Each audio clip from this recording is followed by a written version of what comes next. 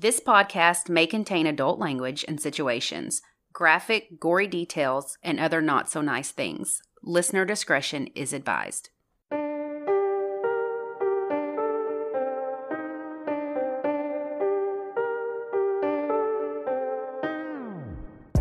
I'm Lacey.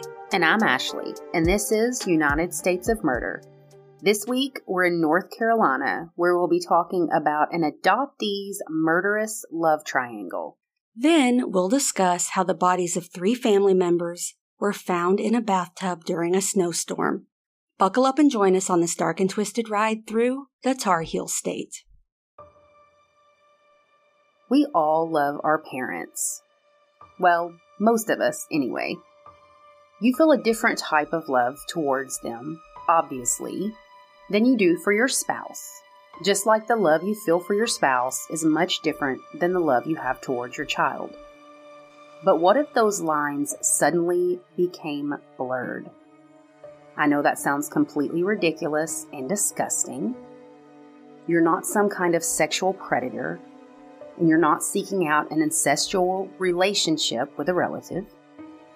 The Westermark effect, also known as reverse sexual imprinting, is a psychological hypothesis that states people tend not to be attracted to peers with whom they live with, like siblings, before the age of 6. In order to avoid inbreeding, humans and other animals develop a strong sexual aversion to individuals with whom they have lived closely in infancy and early childhood, usually biological siblings or parents. So what happens when you are separated from those closest to you, your biological family, at birth, during those crucial bonding years? What happens when you reunite when you are an adult? Do those feelings, that love you feel for a parent or sibling, somehow turn into a physical attraction? Well, that is exactly what happens in the case I'm about to cover. Alyssa Garcia was 15 when 20-year-old Stephen Pladl met her in a chat room. I know.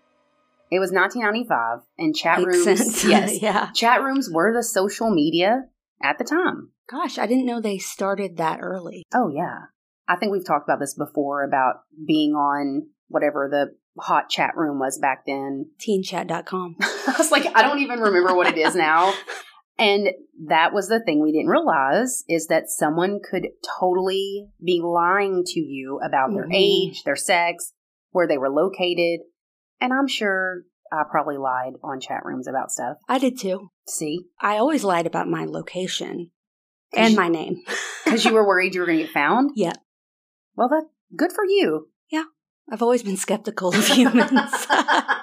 So, Alyssa lived in San Antonio, Texas, and was developing the feels for this man she had met online. They would write letters back and forth, and he would even drive to Texas to see her. Her parents were not happy about this. Oh, so they met in person, Yeah. really? Oh, wow. Which is why Alyssa eventually ran away to be with Stephen, all the way to New York. So he was not lying about his age? No, he was really 20 and she was 15. Oh. Which 5 years is not. But when you're 15 But and when 20, you're 15, yeah. it is. Yeah. So, not only could I not imagine disobeying my mother and just running away from home at 15, yeah. but also as a mother, I could not imagine my child running away to be with somebody. No, that's so young to make a big... That's... With a man that's Yeah. 20... But he's too old for that mess. Absolutely. He's still young, but he's too old to be doing something like that. Yeah. So, guess what? Alyssa became pregnant. No. And had their daughter in January of 1998. So, just a year after she had left. Yeah. So, Stephen didn't hold the baby. He didn't help Alyssa with her. He would hold his hand over her mouth when she cried. He would pinch her. He's just a fucking asshole. He didn't want her to cry, but he wanted to pinch her so she would start crying. Just an asshole. Oh, dear. He would hold his hand over her mouth when she cried to the point where she would be gasping for air. He would put the baby in a cooler or the refrigerator and close the door and keep Alyssa from going over there to rescue her baby. So at 8 months old, the couple decided to put her up for adoption. Oh my gosh. And this was mainly Alyssa's idea. Well, in this situation, I mean, this guy's got some problems. Yeah. Yes. But Stephen immediately went along with the idea that, we should probably place her up for adoption. And get a vasectomy, please. I mean, she knew the only way to protect her daughter was to that's awful. Give her up and to give her a life that was free of abuse. So it's so awful. I can't imagine what she was going through. Was she abused? Probably. I'm going to speculate. I mean, I wouldn't doubt it. Some form of abuse was likely in the home. If you're abusing my child and keeping me from her, that's abuse. Oh, well, yeah, absolutely. 100%. It's a lot of psychological stuff. Yes. Just that, yeah. Mm-hmm. So I know a lot of people would be like, I would never, and leave him. She should have left him and kept her baby. But again, she is a teenager still. Yes. I've never been in an abusive relationship, thank God, so I can't say. But she did the right thing. She got the baby out of the situation. Her goal was safety for her child. 100%. Yeah. And she succeeded. So despite all of this, Alyssa marries Stephen in 2006 and has 2 more little girls. Oh my gosh. They moved to Virginia, where Alyssa worked several jobs and Stephen laid around the house unemployed. And Stephen was violent. He would throw furniture and dishes. He never touched the little girls, though. Unlike their first daughter, he wasn't a great dad, though, he was either. A hands-off, literally and figuratively father. He would yell at them and punish them in cruel ways if they had accidents. He was just a horrible fucking person. Yeah. So anyways, Anthony and Kelly Fusco adopted their baby girl, and they named her Katie. They lived in New York, and they also had a son, so Katie had a brother. She was an animal lover, vegetarian, aspiring artist. She drew comic strips in high school and had planned to attend college to pursue digital advertising. So she grew up happy and healthy, completely away from this other family, her biological family, far away from abuse, just a wonderful, loving family. Well, that's good. But she wanted to know. Well, of course. Who was her biological family. And she found them on social media and reached out. They began talking, and she decided to move in with them instead of attending college that fall. Wait. Okay. She met her biological parents through which social was media. Stephen and Alyssa. Stephen, the one that beat and abused her.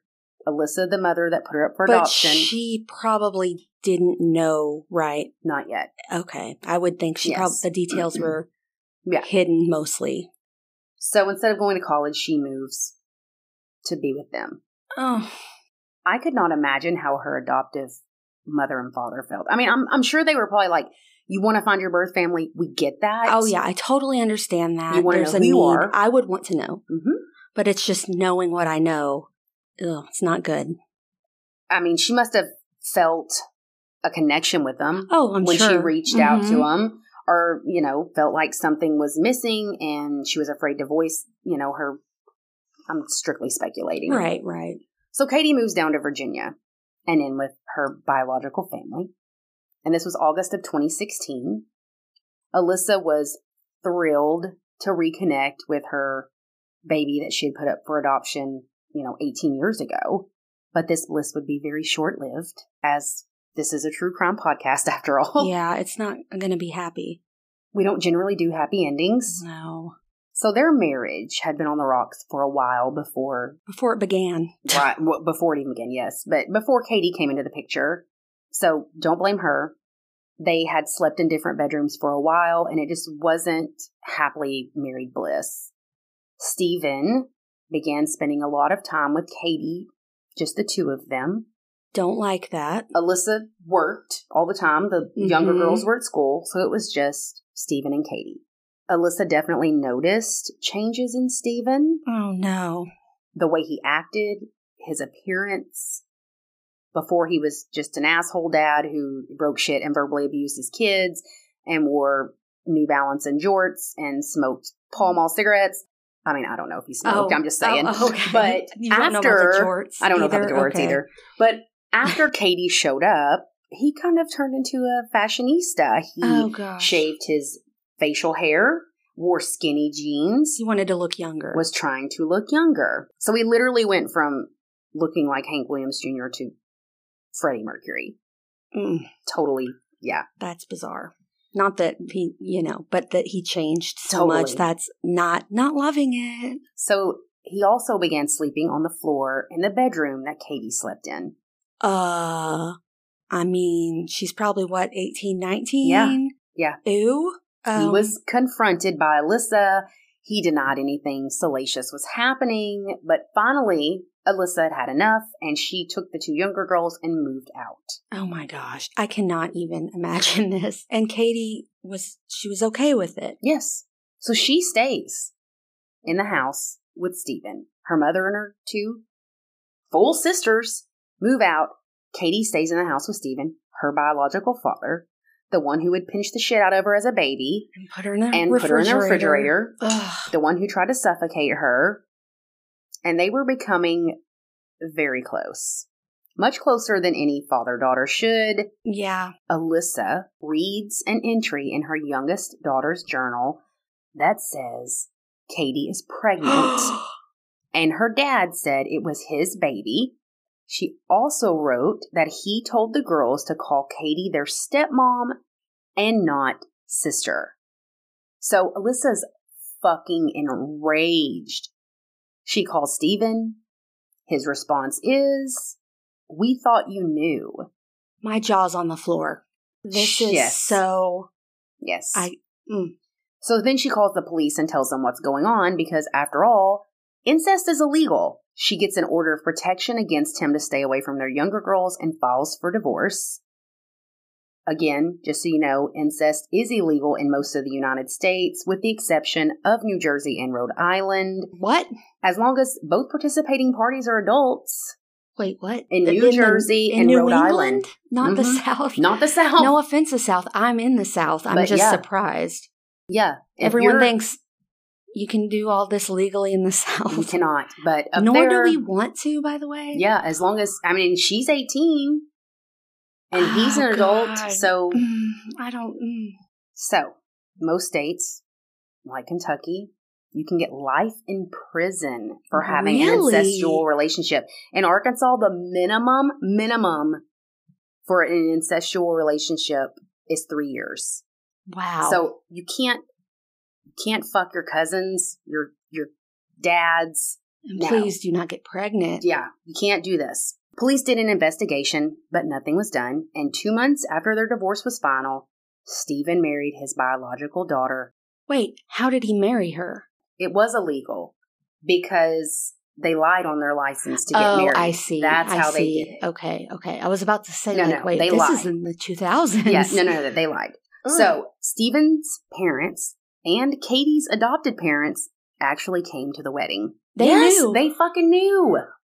They all knew. Yeah. But it's like at a certain point, what do? You can't make a decision for someone else, but I would not be happy.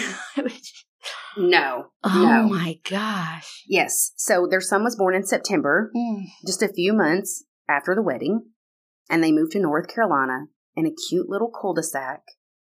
But the couple was arrested in January on charges of incest. They were released on bond and ordered no contact with one another, and the baby was sent to live with Stephen's mother, and Katie went back to her adoptive parents' house in New York. So we've been to Texas, Maryland, Virginia, New York, North Carolina. We've been all over. I'm looking up their photos because I have to. Oh gosh, and they look alike. Well, that's her fucking dad. No, I know, but the thought of being, I don't know, I guess I was raised with my father from birth to when he passed, but the thought of being attracted to someone that has your characteristics, he has my nose and my eyes, I don't know. I'll get to all that. Oh, God. So Katie called Stephen and ends the relationship. She had to. obviously. And she looks 15. She looks much younger than she is in this picture. Ugh. April 11th, Stephen calls his mom and tells her he's coming by to pick up the baby and take him to New York to be with his mother, Katie. So his mom gives him the little boy. Nothing seems off, but it definitely was. Stephen goes home, where he proceeds to strangle his baby son and put him in the closet before leaving the house, then driving 600 miles to New York, completely enraged. On the morning of April the 12th, Katie was on her way to visit her adopted grandmother's house in Connecticut with her adopted father. They did this every Tuesday, and Stephen knew this. That morning, Stephen watched them leave from his minivan that he had parked on the side of the road out of sight, follows them to the stop sign, and shots ring out. Katie and her father are shot and killed with an assault rifle. He had followed them, and as soon as he had the chance to take a shot, he shot and killed both of them. Wow. He emptied out an entire magazine in the two of them, and then he headed away from the scene towards New Milford. He calls his mom, tells her he had killed his son and left him in the house, that there was a key under the front door for the police to get in, but she shouldn't go over there. He was in New York, and that he had shot and killed Katie and her adopted father. So Stephen's mom calls 911, and you can listen to this tape. I listened to it, and it's fucking awful. His mother is upset. She's hysterical. Her son just called and told her that he had killed his baby, the one she just gave him to take to his mom. And then he had killed Katie and her adopted father. So police are en route to his house to get the baby. And they're also in New York on their way to where he is, because he tells his mom where he's at. They find his minivan on the side of the road, and he is dead from a self-inflicted gunshot wound. Katie and her son were buried together. Alyssa did not attend the funeral. She said it would have been too much of a media frenzy. But this is a real thing that, this is awful, this case. Yeah, so I'm going to just kind of give you a little. Adoptees who reunite with lost parents risk genetic sexual attraction. It's called GSA. It's called reverse sexual imprinting, or the Westermark effect. It was first identified in the 80s by this woman named Barbara, and she wrote a book called I'm His Mother, But He's Not My Son. And it's her personal story about reconnecting with a son that she put up for adoption when she was 16, and her having sexual feelings for him when they met later on in life and were both adults.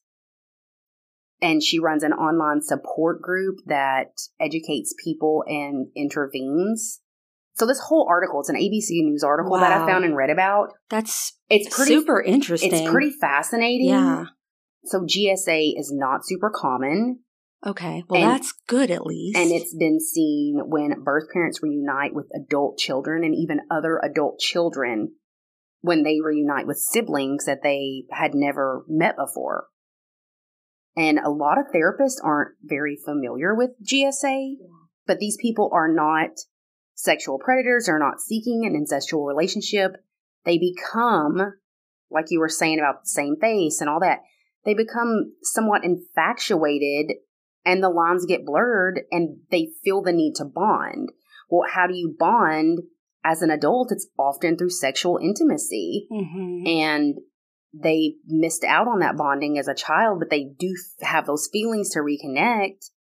And so they go on and talk about, if you're feeling these, it's important to seek therapy. And this article that I read is a huge article. It's like 4 or 5 pages. Help that they're attracted. No. Almost like. So this article had several different women and men in it. And this one woman, and I'm not going to say her name, she was an attorney, had been married for almost 20-something years, 3 kids. Her husband was also an attorney. She reconnected with her biological father's family and her father, and they almost started an affair, her and her biological father. because they, like you were saying, here's this man that looks like me. He finishes my sentences. We have the same mannerisms. There's an inherited bond or likeness, and And you want to act on that by, Yeah. I hate that I almost understand it. No, it's I know. disgusting. I know, and I'm the same way. I get it, because it's skin to skin as a baby. Yes. You're connecting that way as a newborn, and that's totally non-sexual. Right. But you're right, as an adult. I mean, as an adult, like you're saying, I mean, even as a kid, what do? You sit on your dad's lap. Or even as a mother with a son, what do? You lay on my chest. And the lines get blurred very innocently, but it can become. Yeah. And so they say that, you're not disgusting. You're not a sexual predator. You're not doing anything, it's very taboo, but it's also can be very normal. And to seek therapy, to teach you and your biological mom, dad, or your brother or your sister to set healthy boundaries and how to bond with it not being physical or romantic. Yeah. But this woman went on, and in this article that I read, and she has zero contact with her biological family now because she went to a therapist and approached her dad and was like, we both need to go to therapy because this is not healthy. And he denied it all and basically threw her under the bus and said she showed up in my life and she tried to basically sleep with me, and it's all her. And so she has no contact with her biological family, which is so fucking sad. Yeah. But there were, like I said, several other people, even the woman who, wrote this book, that this is not super common, but it does happen, and you're not fucking weird. If you develop these feelings, just seek therapy. So that's what I'm saying. Like, when you hear this story that I just told you, you're like, ooh, what? Well, dad? It's, to me, I just think of myself, and I'm very repulsed by all of that. Sure. But I don't want to hear anything about my brother in that context. Right. Like, ew, I'm disgusted. So gross. Yes, but these people did not I grew up with So there is that reverse sexual imprinting that can happen. Gosh. Very interesting concept, I guess, that I never thought anything like that could happen, but I guess I could see it now that let's take a break. Let's. So, my case is absolutely nothing like yours. Oh, well, good. Obviously, because I'd never heard of anything like yours before. So, Boone, North Carolina is known for its picturesque attractions like Grandfather Mountain, the Blue Ridge Parkway, and Tweetsea Railroad. Did you say Boone or Boo? Boone. Like Boone's Farm? Boone. Okay. It has a cute downtown, a vibrant art scene, and plenty of history.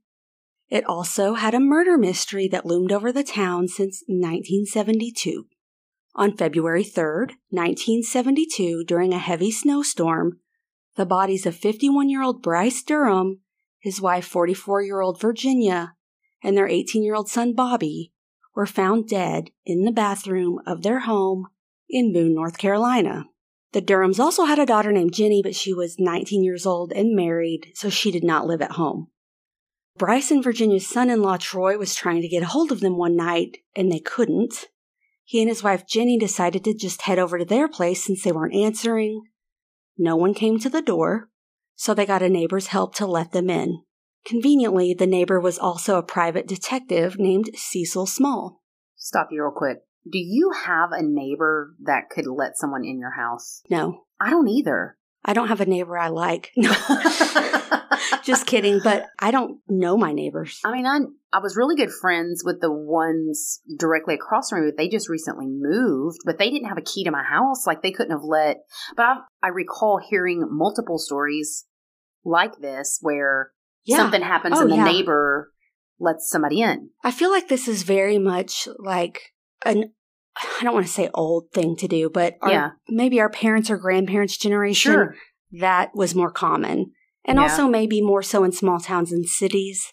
Probably. Because I feel like when I go back to my hometown, people know their neighbors. Mm-hmm. I don't know my neighbors, and we're close. But, I mean, Jason has a key. Yeah, but... He's kind of close. I mean, he's close, but not like my No one would know how to find him. Right. So, they all three walked into a completely ransacked house, and the TV was still on. There was blood spatter in the den, and the telephone cord was ripped off the wall. They could hear running water, so Troy and Cecil walked toward the bathroom and found 3 bodies on the floor with their heads in an overflowing tub. Oh my God. And there's an uncensored photo of this online, and it's awful. I didn't want to see it. I was just looking at pictures of the victims for Instagram. Boom, pops up. It's so awful. According to an autopsy report, Virginia was strangled to death, and Bryce and Bobby were drowned. For almost 5 decades, investigators were totally stumped on who the murderer was. They chased various leads, but nothing ever panned out. So this is a case that may have never been solved, but in 2019, investigators received a tip. A sheriff in Georgia was contacted by a son of one of the killers. So there were more than one. I would think there would have to be. Yeah, exactly. You know. It's Shane Burt, the son of Billy Sunday Burt, was doing research for a book about his father. The book was about the murders his father had committed in the 70s. And before I get into what the tip was, let me tell you about his father, Billy. Billy Sunday Burt was one of the most notorious killers in Georgia's history. Law enforcement estimated that he was responsible for the death of more than 50 victims. Not only was he a killer, he smuggled pills from Mexico, robbed banks, burnt down buildings for insurance money, and had a family. He was just a criminal. He ended up in prison for robbing the National Bank of Walton County in Loganville, and he was later convicted of murdering 2 people in a robbery. He spent the rest of his 40 years in prison. He suffered from Parkinson's disease and ended up hanging himself in his cell. Oh, man. Mm-hmm. Throughout his life, his wife, Ruby Nell Burt, stood beside him through thick and thin. She did not know the details, though, of his criminal activities. She knew he did bad things. She didn't want the details. He didn't tell her. Mm-hmm. She was a God-fearing, hardworking woman who was raising 5 children. She didn't have time for his shit. Oh, not at all. She eventually divorced him, but they still stayed in contact, and she cared for him. Mm-hmm. He was not a good husband to her, like she was a good wife to him. He didn't discuss business with her, but he would tell her about the different women that he was sleeping with. He would usually be strung out on drugs and would rarely give her enough money to help raise their children, so she worked multiple jobs. Unbelievable. Trash. Yes. And he's doing all these things for money, hits. For probably a lot of money. Yeah, probably. And he didn't give her hardly anything. So Billy Burt was also the leader in his area of Georgia in what was known as the Dixie Mafia. Have you heard of this? This is in Arkansas, too. Yes. We've talked about this before. I think I just didn't remember that, but it sounded familiar. Mm-hmm. Yeah, it's in a lot of the South. So the Dixie Mafia, the one that he was a part of, just had 4 men who were involved in dozens of violent crimes across the Southeast in the 60s and 70s. So he wasn't the main leader. He was just like a lower level leader. I didn't see the terms, but it's kind of like if you have a manager, then assistant managers. So he's the leader of his little posse. They're a loosely organized American criminal organization composed of mainly white Southerners, and it's based in Biloxi, Mississippi, but operates throughout the entire southern U.S. But since the 90s, the mafia's influence has dwindled significantly, and they don't have anything to do with the traditional mafia, by the way. Okay. Billy was joined by Bobby Jean Gaddis, Charles David Reed, and Billy Wayne Davis. Billy, Bobby, and Charles. All right, so Billy's son, Billy Burt, he told the police that when he was interviewing his father in prison for the book, he revealed details about a murder. He told Shane about a time he and his mafia killed 3 people in North Carolina in the mountains during a heavy snowstorm. And he told them that they almost got caught. He told the police who these other men were, and 3 of the men had already died, including Billy.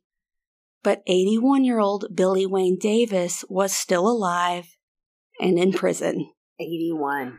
Yeah, and I will say this, based on his most recent mugshot, he doesn't look like a sweet old man.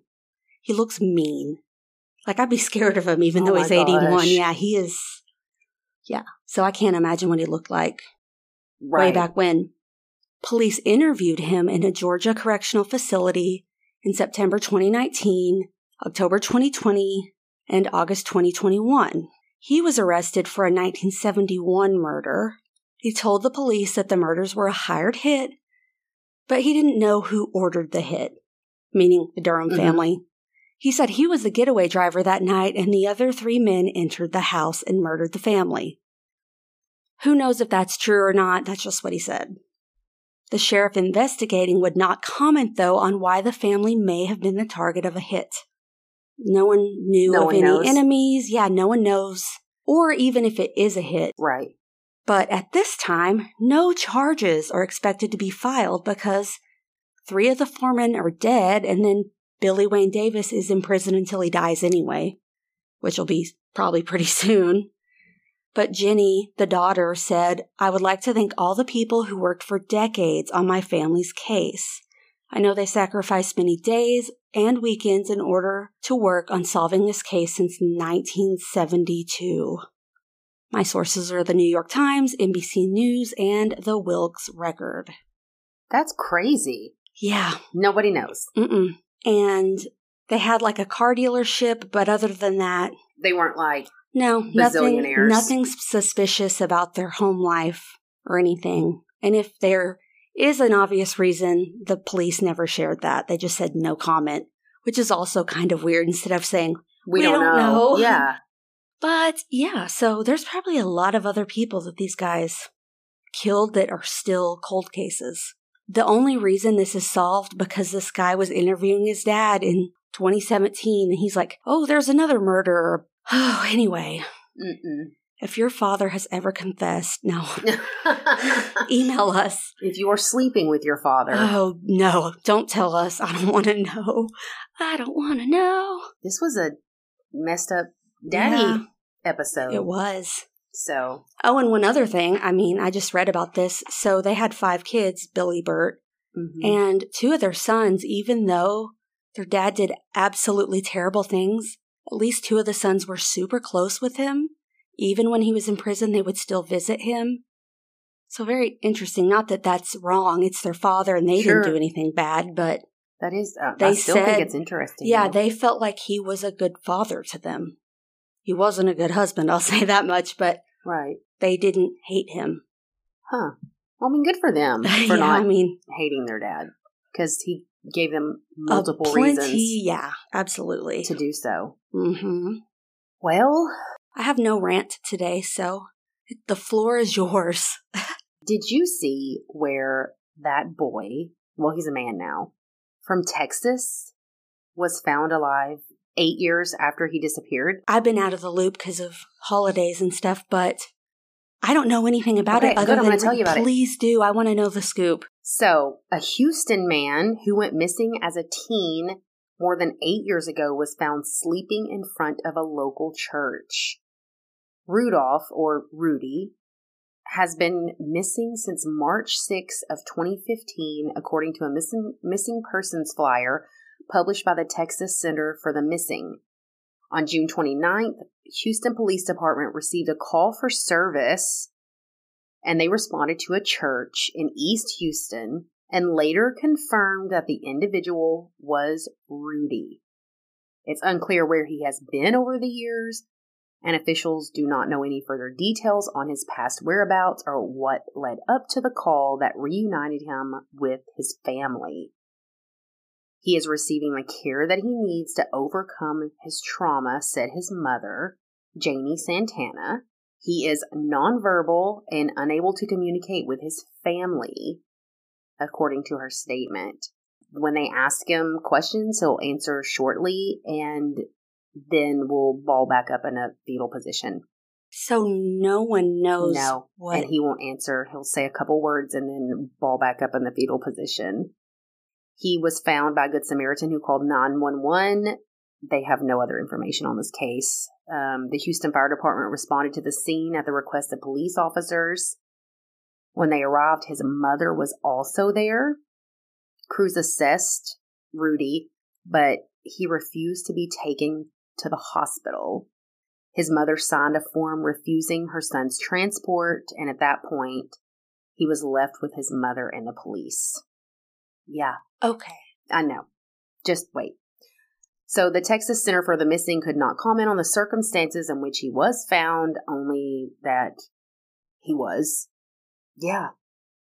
17. He was walking his 2 dogs in northwest Houston when he vanished. His whereabouts for the last 8 years remain very unclear.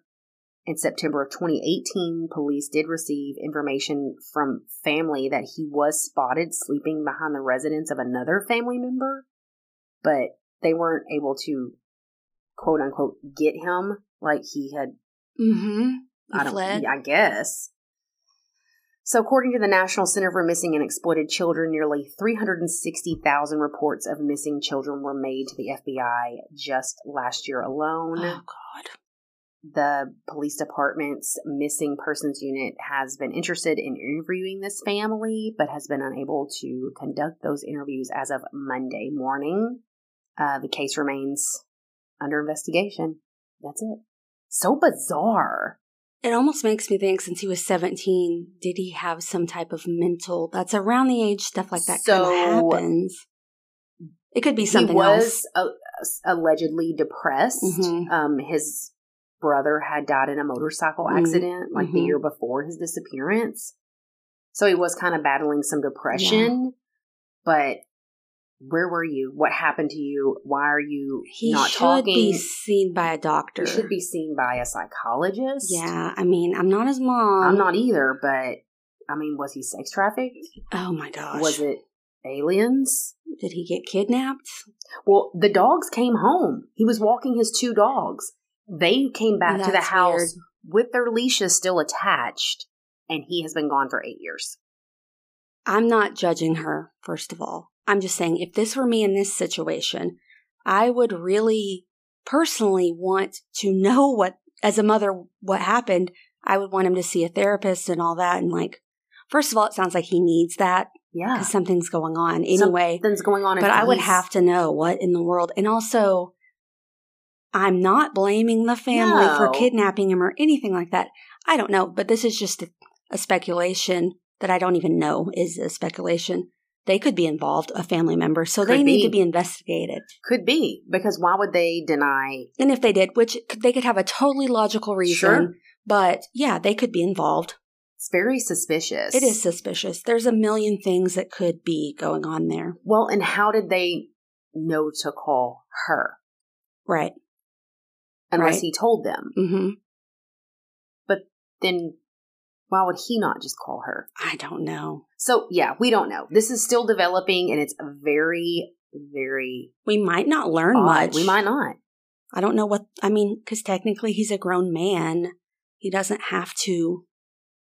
I don't know. Maybe he does legally. I don't know. If you're registered for missing children, and there's, I don't know.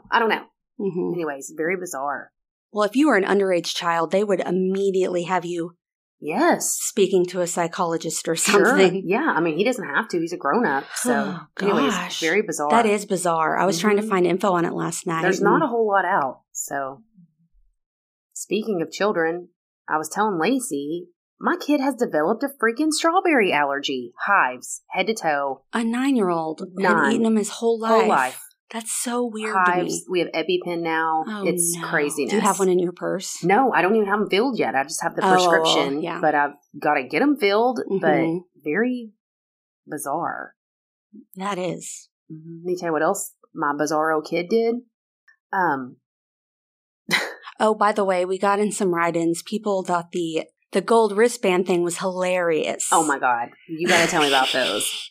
But, so yesterday was the 4th. And we went out on the lake and then went and had lunch and then had to go to Best Buy. So he and his dad we went into Five Below because I had to pick up some things for the beach. And so I'm shopping for just random shit because it's Five Below. And he leaves with his dad to go down to Best Buy. Mm-hmm. So I'm in there forever. So they come back and I'm checking out. So we all walk out together. I go around to the back, put the things in the back of the car, get in. We're driving down the road.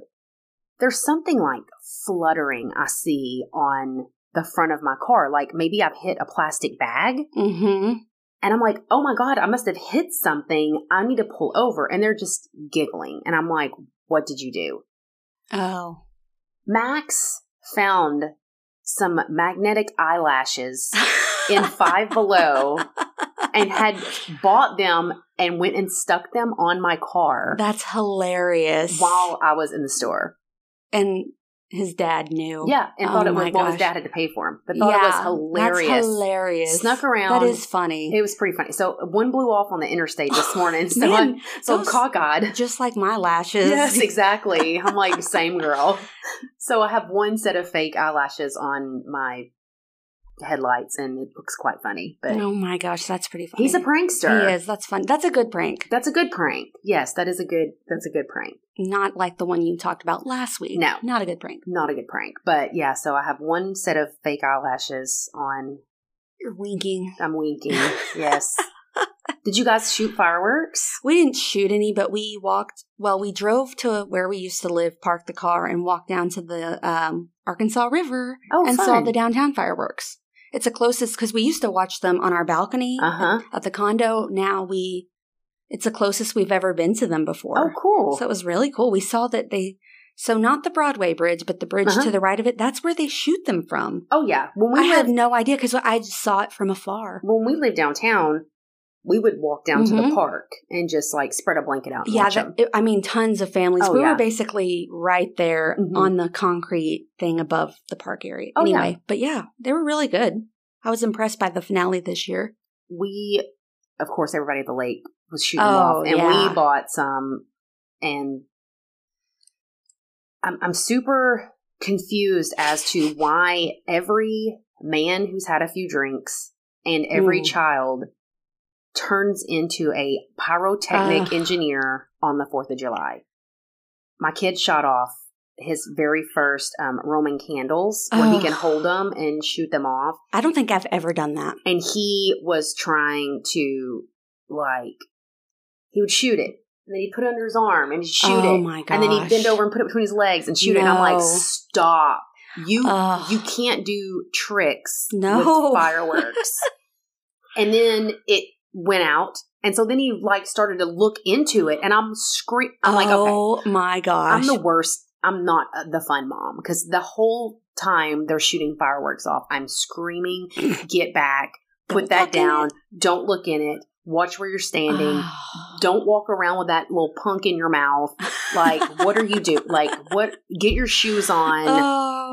Don't throw your sparkler sticks. You're going to step on it. I was the biggest fucking nag. They're probably like, no more 4th of July. That is so with funny. Mom. I only cared about sparkler snakes, those colorful bombs, and the pop things you throw on the ground. Oh, snappies. Oh. Yeah, we or I'd like watching them. I didn't want to touch the firework. I didn't do, what are those things? Bottle rockets? Yes. Didn't get the point. Don't get the point of those still. I didn't see any bottle rockets at the 2 fireworks stands I went to. Maybe I was just not looking hard enough. I also didn't see any of the really long sparklers. Maybe they just sold out. Yeah, maybe. It's funny because technically in downtown, fireworks are illegal. Oh, you hear them anyways, didn't you? Well, we were driving home. It took, 7 minutes to get back to our house? All these families outside with their fireworks. Yeah. Under the bridge, just after the show is over, doing all their fireworks and stuff. They're like, we'll roll the dice with it. It's funny. I'm like, yeah, you would never know it's illegal in downtown. Oh my gosh. It gives me so much anxiety because my kid's a daredevil anyways. And not knowing enough about fireworks, he has no respect for the fact that you will blow your face off. You cannot be... And his dad thinks it's funny, or thought it was funny one time last night until they both saw my wrath. I was bent over trying to light one of the snakes to show Max, because he's seen them before, but they forget. So I'm like, I love a snake. I do too. I was like, here, watch. And as I'm doing that, they have these little snappers that are like this long now. And when you throw it down, It sounds like a black cat, like a firecracker, not like the little pop. Mm-hmm. And he threw it behind me, and it popped. I almost fell forward and stamped my knees up. My gosh. I jumped up, and I was so fucking mad because it scared me. But then I'm also thinking, you're teaching him bad habits. Yeah. You can't light fireworks and throw them at people. Mm-hmm. So then again, I'm an asshole nag mom, and I'm like, I'm just going in the house. I don't even care about fireworks anymore. They're pretty and all, but like last night, I was hearing booms until like 3 a.m. Well, I'm like, how do you still have fireworks left? And I'm not that person. You're I don't having care. a boy, so you just get ready. I mean, like, boys I don't get mad about that. I'm like, you do you outside, but I'm still thinking, like, how do you have that many that it's 3 a.m. and you still have fireworks left? Because they're not cheap. Like, yeah, for real. It's like, aren't they already gone already? No, I don't know. They're not. Boy. Well, fun fact, Samuel owned and operated a fireworks stand in college. Really? Well, I don't know owned and operated. He, what's the word? Not rented the fireworks, but he ran the thing. He ran a stand, fun. For 2 summers. That's fun. He slept out. You had to sleep out there because they could get stolen in the middle of the night. People would come out there with flashlights. He and his brother took turns sleeping on a cot in the tent. Oh my gosh. I helped him out and worked a little bit while he had to go to summer classes or work or something like that, his other job. And oh my gosh, there's a picture. And one summer when he was doing it, he lost so much weight. Because sweating? Sweating and also just not eating enough food because he wasn't around. You know, he'd have to just go grab some. And there's one picture of him drinking out of a measuring cup because that's all he had to drink out of. Oh my God. It's hilarious. Yeah. I don't know. Random. But yeah, he's had all kinds of jobs. Oh boy. Well, any shows? I'm out. But I saw today on Facebook, this popped up. From was renewed for a 3rd season officially. So there will for sure be another season of From. What about Evil? No word on Evil? I don't know. But I want From to come out soon because... Well, you'll be home for a long time, so... You're right. Oh, boy. What else? Anything? No. Nothing? Because I've had family and all the things, so I haven't watched anything. Well, I'm trying to think. I did watch something, but I'm going to talk about it on the Wacky. Okay. Where are we next week? California? California. I think. Yes. And when do you want to do the Patreon? It's our theme is Resort Nightmares. Yes. And I found some campfire stories to tell you also. On the Patreon episode. Patreon. Oh, cool. We can record Lacey's that in a couple weeks. Don't put me on the spot. We will figure it out and we'll come out with something. And our camp shirts. Yeah, we're going to have camp shirts. We're going to nail that so down cute. like this week and They're really get them cute. ordered. Yes. So patrons, stay tuned. You'll get one. And then, the patrons that still need a shirt. And then we'll have some for sale. Yeah. For funsies. Cute.